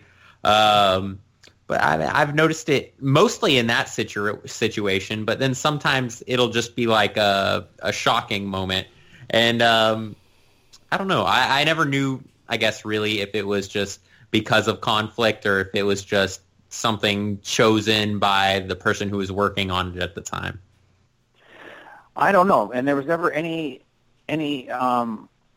comment on it in the copy. In the characters or captions weren't saying like, "Oh, when Man-Thing gets mad, his face turns red." I mean, there was never any sort of. Boy, I couldn't even. I don't have a clue. Okay, that's fair enough. It was just something that I picked up rereading it. I was just like, I mean, I've never heard anyone talk about it. I've never heard it mentioned or anything, but sometimes his face is red and sometimes it's not. I couldn't figure it out.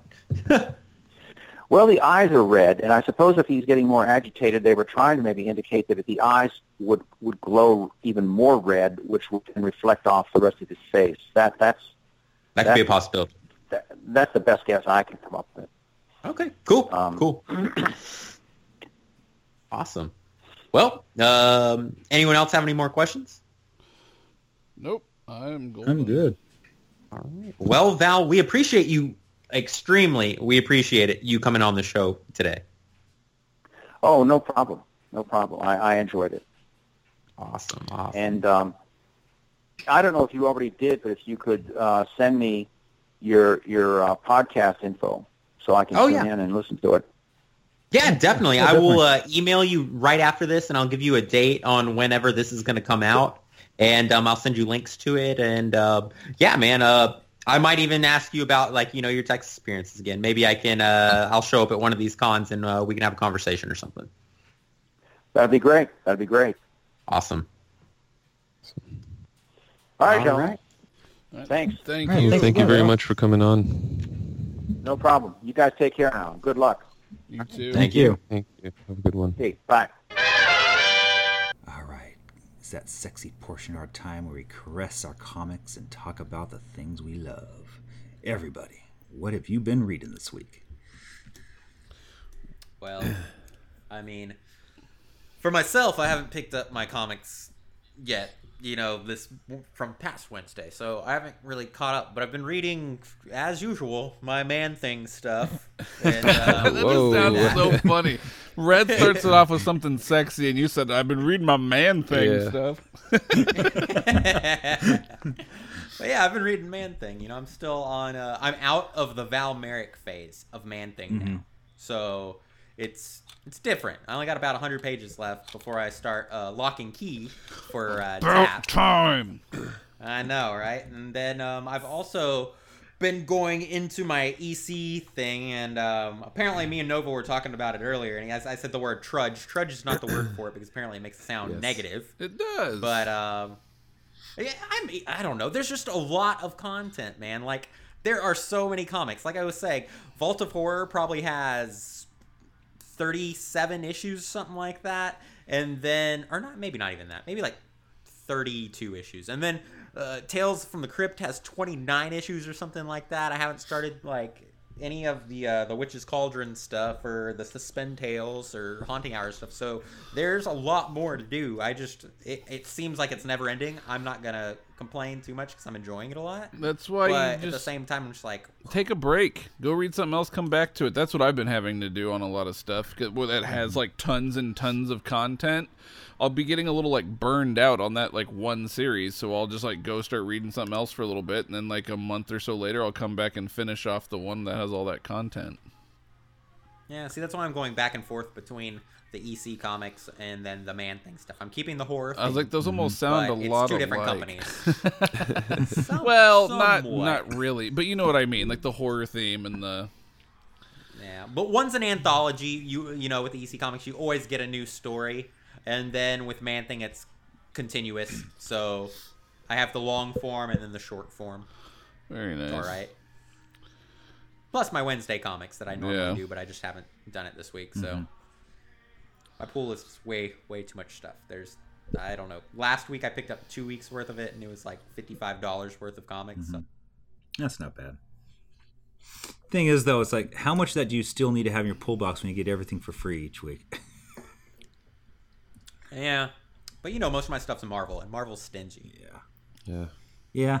Shout out to Gotta Marvel. support the team. You're stingy. Well, even Starlin said they were stingy. He said they don't send him reviews or anything either. So I mean, if Starlin He doesn't get comic bundles. if Starlin's not getting it, do you think you are? It's true. That's very true. Yeah. I don't know.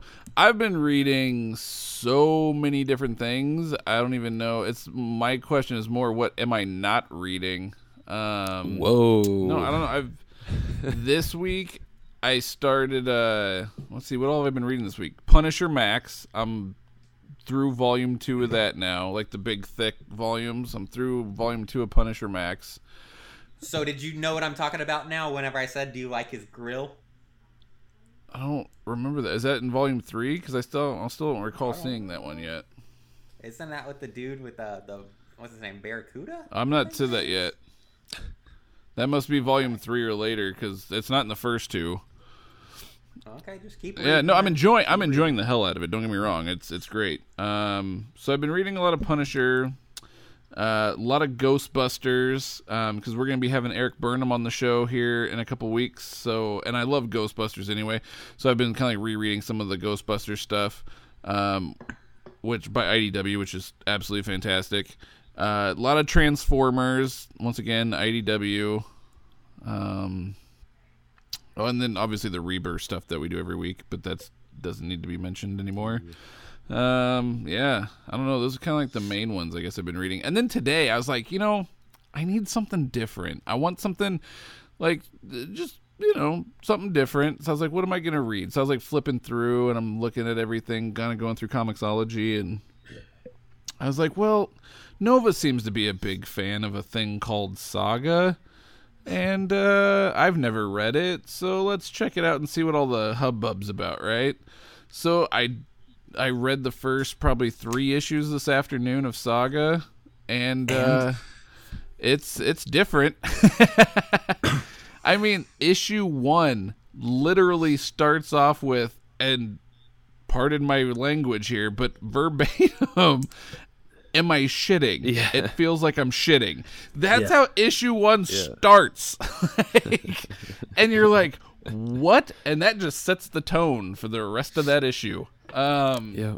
It's funny. It has a lot of comedy to it. It definitely feels like it's got a really strong underlying story as well. Sort of like the main theme of the story as it goes on. There seems to definitely be some depth and whatnot there, which is cool. It's definitely something that I'll continue to read. I don't know if I'll binge it quite as hard as I am Punisher and whatnot, but I will definitely continue to read it. I also read some more of Sweet Tooth this week as well. I'm slowly getting my way through Sweet Tooth, so... Tap, I'm going to say, I'm a huge fan of Saga, and it's as you get further into those issues, you're going to find it harder to put them down. Oh, and yeah? You're going to be forcing yourself to binge. Oh, You're just okay. like, oh my gosh, I got to get the next one and the next one. It's just unbelievable storyline. Like I say, it progresses. I want to say, I don't know, maybe around 7 or 8 is when it really, in my opinion, just kind of really took off to where I can't get enough of it. It's definitely interesting. Yeah. It's not meant for children, that's for sure. Oh, no. No, but it's definitely an adult book. Some of the character designs I really like. Like Marco, I really like his character design. I don't know why. There's just something really cool looking about him. Yeah. Has it been the same artist for Fiona Staples. Saga? Yep. Yeah, the Yep. whole time. Yep. So yeah, And no. McFarlane Toys has done a nice little set for them this year, too. Oh, I didn't know that. Yeah. Yeah. Yeah, I'm definitely enjoying it more than some of the other adult titles out there. So I'll keep at it. Yeah. Let us know when you. I also want to reach out into Outcast too. I need to get started on that one as well. Yeah. Let me know when you do. Now that Nailbiter's done. That's the one. I read Nailbiter 30. Oh. Wait, the whole series is Yep, over? it's done. Really? It ended this week with issue 30 this last week. Was there a reason why it was ending? Williamson just said it was time to end it. A lot of his books end around like between issue like 20 and 30. Like they don't he doesn't have a lot of like books that go on forever. They all kind of end sort of along that line, but yeah, Nailbiter issue 30. Oh, I was sad to see that book end. I'll admit, I'm at issue 25. I just wanted to wait a little while, and now that I know it's over, I'm just gonna have to read the last 5 and be done with it. We'll see if it ever gets brought back. I think there's always an opening to bring it back, but yeah, I was sad. I love that book. But now that one's done, I want to get into Outcast. I know, Red, you were talking about Outcast in the past, and I think you'll like it, knowing the stuff that you enjoy. oh yeah, for I sure. want to. I need to. But yeah, what have you guys been reading, Nova? What do you got? Yeah, I'm sort of like you. I've been all over the place. I read a bunch of stuff this week. Punisher It's Max fun as to well. be all over, isn't it? It is, but you got to have the mindset to The memory. the memory and the mindset, because it takes dedication as well. Just because some books are so damn good, you just want to read more. But I've had to there's this, like, I have these books where they're like 8 issues long, so I don't want to finish the whole thing in one sitting just because, I don't know, I just want to savor it. But then stuff like Punisher Max, I've just been reading crap out of. What volume are you on Punisher Max? I just started the second one, so it's the Mother Russia The arc. Russian. Yeah, Yep. I've read it before. I know it's every bit as good as I remember it being. Yeah. And aside from that, there was something else that I just finished. Yeah, I finished The Sword. Oh my god. If you ever get a chance to read The Sword, you really should. It is. So it is one that if I can find for cheap. Oh my god, to it's grab. so good. It was Okay. such a damn good read. Yeah, lots of twists and really disturbing violence, and it's just so well done. Highly Did it recommended. keep up with the supernatural? You said there was like a supernatural tone to it. Yeah, Did it's. Yeah. I mean, for the most part, it did. Yeah, it gets really trippy near the end as well. Just highly recommended. cool. Yeah, All and right, I'll keep an eye out for it. the last thing I read was, and I was talking to Rusty throughout the week about it. I've been catching up on the newest Captain America series, the Hydra Cap stuff. Mm-hmm. Do you know anything about Hydra Cap, Red? Now I'm waiting. I'm waiting to read all that stuff. Just from the posts and the things that I've seen online. That's about it. What was the most surprising thing for you in Captain America? Surprising? I don't know. I mean, the huge twist. The most surprising thing for me is I think somehow this is all gonna have to be like rewritten because they basically changed Steve Rogers' entire origin, like his childhood. Mm-hmm. So I'm guessing it'll be rewritten, or this is just the retcon they're sticking with. I don't know. Well, I mean, I think it's all. Yeah, it's all this cosmic cube nonsense, With the cosmic cube, you can do anything. Like you could rewrite whatever you want and all that jazz. You got to go through. It'll all fix itself during the next Marvel reboot. Yeah, so for it sure. don't matter. For sure. Now you got to go through all the Thunderbolts stuff though, because it all directly ties. Yeah, I think I'm up to issue 6, and they showed the Thunderbolts with Kobik. I'm like, what the hell's going on? How many books do you have to read to keep up with this stuff? It's Uncanny Avengers. Oh my it's that God. one, and then it's. And it'll be Thunderbolts. That's Secret what I Empire. like about these indie books. Yeah. That's what you gotta like It's about good indie. stuff though. I mean, you know what's even cooler is they announced that Jim Zub is going to be taking over on Thunderbolts with Jacinto. Cool. So we'll see. Or not on. I was like, isn't he Uncanny already Avengers. writing Thunderbolts? No, my bad. Jim Zub is going to be taking over Uncanny Avengers with Kim Jacinto. So Okay, who's see how it goes. in the Uncanny? I don't read much Marvel, as you guys know. Who's in the Uncanny Avengers as of like today? okay, so it's a weird group. There's Cable, there's Rogue, there is Synapse, Brother Voodoo, Deadpool, Human Torch, Quicksilver, Massive team. Captain America, Steve Rogers, and there is who else is there? There's another person. Brother Voodoo. Actually, I think Did that might you- be it. That might be. I thought there was one more Was X-Men Cable character. just And like that's a un- part-timer? Or was he there? Did What's that? you say Cable, or was he just a part-timer for... Cable is still around. He was supposed to be a part-timer, and then he's Oh. still around right now. Oh, and Spider-Man Oh just my popped up in the God. newest issue too. So, like- What in the Peter world? Parker. Yeah, and yeah, Nobody's safe from the Avengers. the Uncanny. So, that's a giant Yeah. team, ain't it? Yeah, That's a really And, random team as well. That's like Yeah, that with, almost like- sounds like the Great Lakes Avengers. like well, what it's meant to be is they're called the Unity Squad, which I mentioned before. Valiant.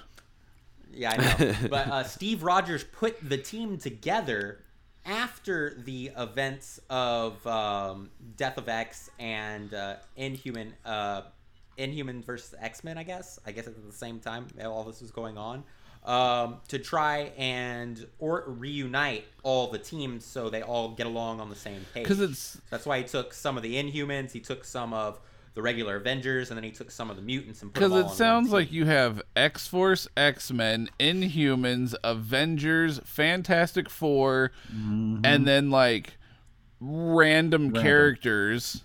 team. Brother Voodoo. Yeah, Brother Voodoo, which I like as a character. Don't get me wrong. I do like Brother Yeah. Voodoo, but you just have like random characters and you just throw them all together. It's like you're throwing characters to a wall to see what sticks, and then It's like they put all the Marvel characters in a hat. Whatever. Okay, we're pulling this. Exactly, Hat. Oh, That's exactly. it. Okay, that's what we're going with. they blindfold themselves and they're throwing darts at a board with pictures, and Yeah. next thing you know, you're gonna have Squirrel Girl and Gwenpool. Well, in the most recent Oh issue, Jesus, Gwenpool showed up, didn't she? no, neither one of them popped up. I thought you were gonna say. But the reason why Spider-Man popped up is Red Skull actually took over the minds of Human Torch, Rogue, Brother Voodoo. Cable basically wiped his own mind, so he couldn't do anything for Skull. And then who else is it? Anyways, all of them are against, and even Quicksilver and Quicksilver and Human Torch, but all of them are against Deadpool because Deadpool's mind can't be infiltrated for some reason because he's so messed up. And he brought in Wang from Doctor Strange. Wong. Doctor Strange 'cause You Wong. did this last week too, Yeah. Rusty. They brought in Wong. Yeah, They brought in So a it's Wang, Deadpool, and Wong. because the Wang can't penetrate. They I brought like in the The Strange Wang Wang. cannot Man penetrate, thing, and I got so my But they brought in they oh, Rusty. brought in Wong, and they brought in Spider-Man to team up with Deadpool to take on Human Torch, Quicksilver, Rogue, Red Skull, my Brother God. Voodoo, Synapse. I mean, And yeah. now the next issue is supposedly Red Skull. It ended with Red Skull just beating the crap out of Wade and saying, "They say you can't die, but I'm gonna find a way to kill you." Cool. And so it's basically a torture. It was a torture Wow. ending, and Wade was just getting. But the next cover shows, like we talked about, Cable popping up. So we'll see what happens. All right. You got to try the series, though. I mean, it's the main one if you want to read Red Skull stuff. You're just not selling me on it. That, to be honest. It's just a lot of characters. In It one. just Yeah. sounds You can fight it over. random. That's my thing. Is it just sounds very random. It's not as random as you think. I guess you got to be keeping up with. Maybe All the other it's books. correct, and Yeah. that's my Yeah. thing. That's why I love like indie books so much. Is Yeah, that you don't have to read every title. Exactly. Yeah. For the most part, all I mean- books are self-contained, except for like maybe like a big event. Like IDW had the, like the Hasbro event where like all the GI Joe, Transformers, and everybody all kind of crossed over into different books. But aside from that, they're all self-contained. Yeah. Yeah, but I mean, you can't go wrong if you just read Uncanny, Thunderbolts, and then the Captain America book. All three of those titles, like, they are phenomenal. Like, there's no hesitation. Like, you pick up, even though that you have to buy so many, they're all quality books, and they all have side stories too. So Well, I do like Jim Zub, so it'll be interesting to see. I like Jim too. they're replacing Pepe Larraz with Kim Jacinto. So I'm wondering what's going to happen to Pepe Larraz. Yeah, I like Pepe. He does good Yeah, stuff. Pepe's art, and it was good. Yeah. Well, for myself, I've been reading a lot. I don't know. Got 3 novels from Rick Riordan done this week, but I have been reading some comics. This week, a few number ones popped out from Image. One I was really excited to get was Jeff Lemire's Royal City. And, he did basically he wrote it and did the illustrations for it. Jeff Lemire. Yeah. Yeah, he did like he same thing with did. Sweet Tooth. He wrote and drew it, and I think he I didn't know he was an artist. sure. It's under debate. That's what you want to call it. Oh, No, I'll tell you. his art style is just very different. It's different. Yes. Yeah, good way to It's put it. not bad. It's just different. Yeah, that's what it is. It's just different. It just takes a little getting used to. But I'm going to tell you, this was like 44 pages of just stuff thrown together. At the end of it, you don't really know what you read. Welcome to Lemire verse. Yeah, it's just basically my interpretation of it is there's a guy who's in 5 different stages of life who's dead, and the Sounds a lot like ghosts- what's currently happening on Moon Knight. and the ghosts are traveling to different family members. That's the best guess that I have through all of it, and it's being brought on by the guy's father's heart attack, I guess. I mean, it's hard to say. It's hard to follow. Certainly interesting. I'll see what issue 2 has to offer, and hopefully it'll tie in what some of the things that had happened. I've noticed Lemire's current work, like Old Man Logan, Moon Knight, and now even this, he loves jumping around all over the place. Yeah. With early Old Man Logan, early Moon Knight, it was very straightforward story with nice little twists and turns that kept it really interesting and fun. But these last 3 or 4 issues on each of those books, and now, like you said, mentioning that one too, it sounds like it's the exact same thing where it's just a lot of jumping around. It's weird. Yeah, it's kind of like you want to take some scissors, cut out the panels, and reassemble it. You know, it's like maybe I can put it in a different order. Makes sense. The other thing I picked up was Extremity #1. As I mentioned earlier, it sold out on day 1 and went to second printing on day 2. And I think it sold out because it's a Image #1, to tell you the truth. The storyline in it, there was not too much dialogue. Basically, just a lot of pictures telling the story and a lot of gruesome battles. It's supposed to be taking place in the future where everybody is like medieval warriors and going around killing each other. And your main heroes all have tattoos that look like Band-Aids over the left eye.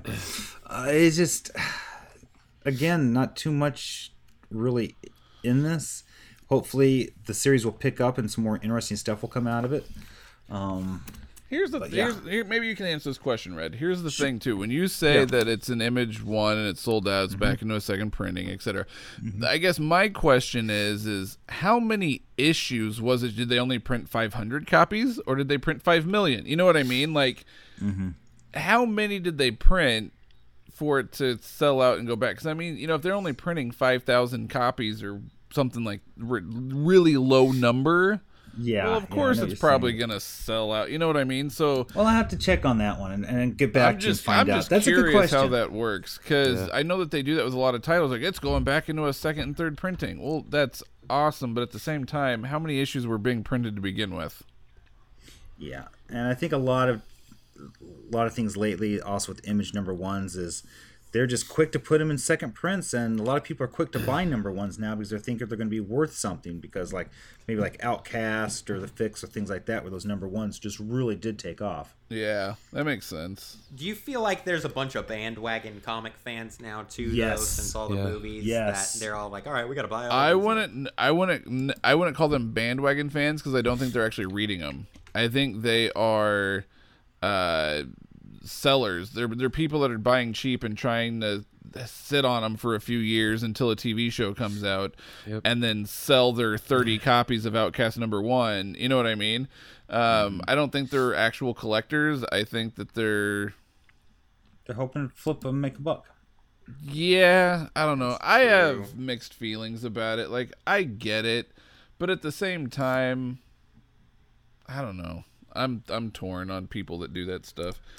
Yeah.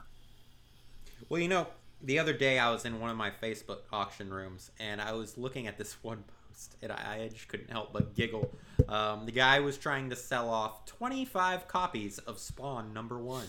That's what I'm saying. And he probably was selling for $1 a piece, but still, like, he was selling for more than $1 a piece. He's like, take the whole lot and it was like it was a little bit more than $1 a piece. It couldn't have been too much more. Those books aren't really worth a lot because they printed so frickin' many of them. Yeah, that's true.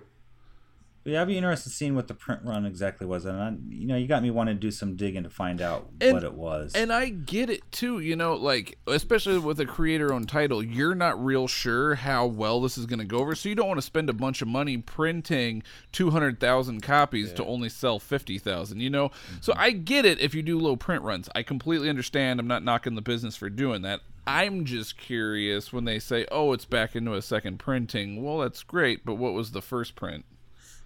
Yeah, and I think a lot of what they do also is they wait to see how many orders come in through the comic shops nationwide, and they'll say, "Okay, like pre-orders and yeah," and then they'll say, "Okay, well, we'll print X amount over, what the shops have requested." I'm sure a lot of that is done by Image as well. That way they're not losing money. Yeah, I mean, that makes sense. It's a smart way to do business. Yeah, no, it is. It is.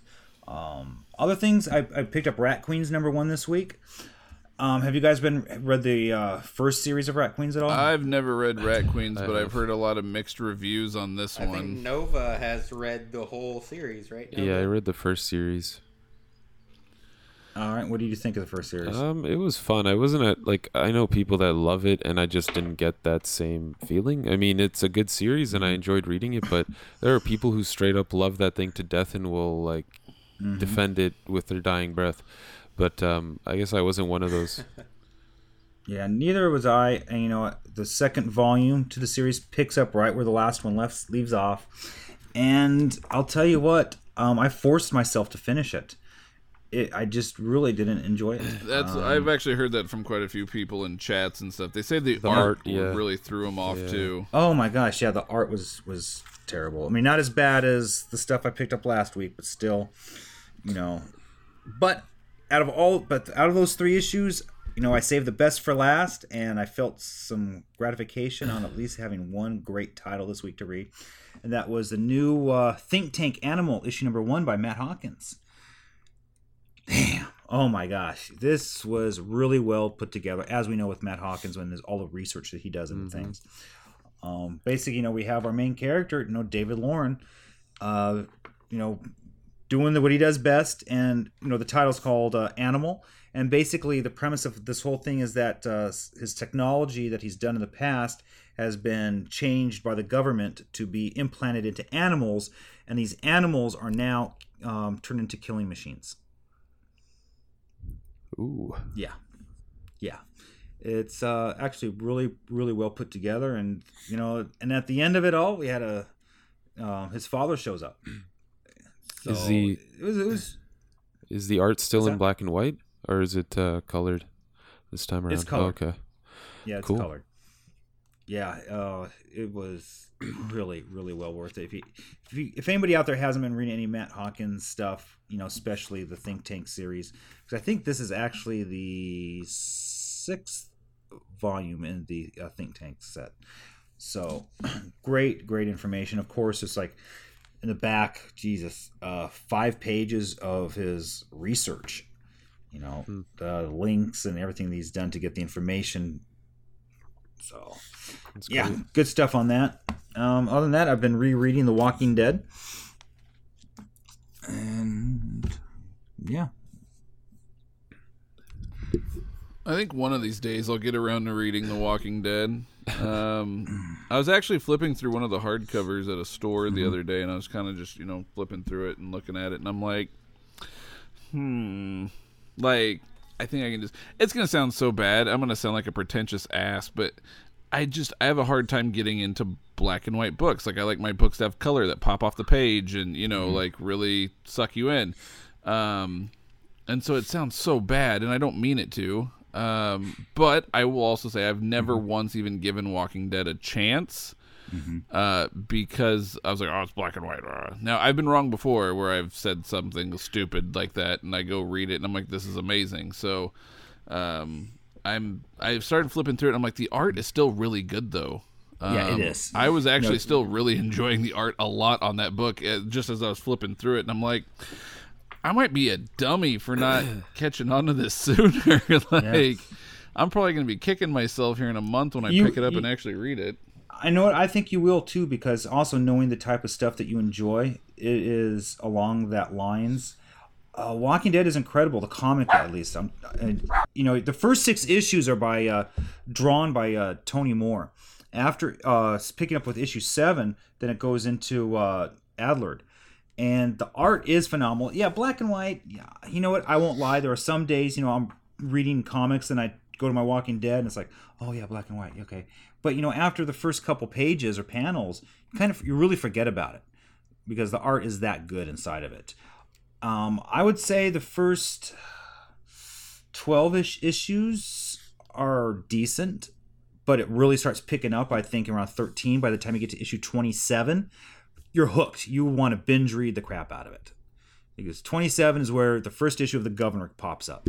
And that's kind of how I felt too about Invincible. I got through the first like 20 or so issues of Invincible, and I was like, all right, it's good. I'm enjoying it. I'm going to keep reading it. But once I hit like issue like 25, 26, something like that, I was like, all right, game on. And I like binge read Invincible for a month straight until I got caught up. And I think that might just be the way Kirkman writes. I think it's just sort of a slow burn. I've noticed that seems to kind of be a trend with some of his stuff. So yeah. And like I said, it's different than the TV show. If you watch the TV show and think you know the comic, you're wrong, because people exist in one that don't exist in the other. People die that don't die. Things happen. Okay. Well, basically, that's good, 'cause a lot of blood, a lot of sex, a lot of nudity, a lot of twists, turns, and things you just would not ever expect. Things that they just cannot put into the TV show. I can't. I don't even know where to begin with it without spoiling it. Some of the stuff, you know, kids that do things that you're like, oh my gosh, yeah, they can never put that in TV. So, Nova, you've read the whole series, if I remember correctly, right? Yeah, I've read not the whole series. I read the first 120 issues, something like that. Mm-hmm. Yeah, it was good. I tried rereading it again, couldn't really do it, but yeah. I mean, it's one of those books where once you've read it, going back, sort of like, oh, I know what's going to happen already, and some of the dialogue's tight, but it's not, you know, it's not like one of those, like a Grant Morrison book where you go back and you're like, oh my God, I can't believe I missed this the first time. Yes, yeah, it does that. No, it does that. And, you know, for our listeners out there, you know, should be out by now at the time of this podcast, but doing a Walking Dead comic versus the TV show comparison on our YouTube channel. Check that out. A lot of cool things in there. For instance, you guys know Dwayne Jones and Morgan Jones in The Walking Dead, at least in the TV show, right? You guys know Morgan, right? No. I quit watching the show like in season 3 or 4 or something like that. Yeah. I was in 4 or 5 when I stopped watching Walking Dead. I still keep up with it because, you know, I have to do all the Pop Nerd reviews every week. So I read about what goes on, but I don't honestly know. Well, if you remember the first episode where the little boy bashes Rick in the head with a shovel. Do you remember that scene at all? In the very first episode? Very first episode of The Walking Dead TV show. I'm trying to think. This is after he wakes up at the hospital. Yeah, wakes up in the hospital. He's out walking around and gets hit in the head with a shovel by a little boy. Yes, I do. Yeah, his son. No, it wasn't his son. It was by Dwayne Jones, this Morgan's son. Well, yeah, that's what I was saying, Morgan's son. Well, nice, cool little tidbit. The name Dwayne Jones is the name of the actor that played Brian in the original Night of the Living Dead movie, 1968. Ah, nice little Easter egg. Oh, that's yes, cool. And there's just so many Easter eggs within the comics and with the show that you just would be completely surprised by it. So I'm covering a lot of that stuff within the YouTube. So if you out there like The Walking Dead, want to learn these Easter eggs, boom, here's your place to get it all. So that's cool. Yeah, a lot of cool stuff. Yeah, we covered everything. Wow. Well, in that case, time to wrap things up.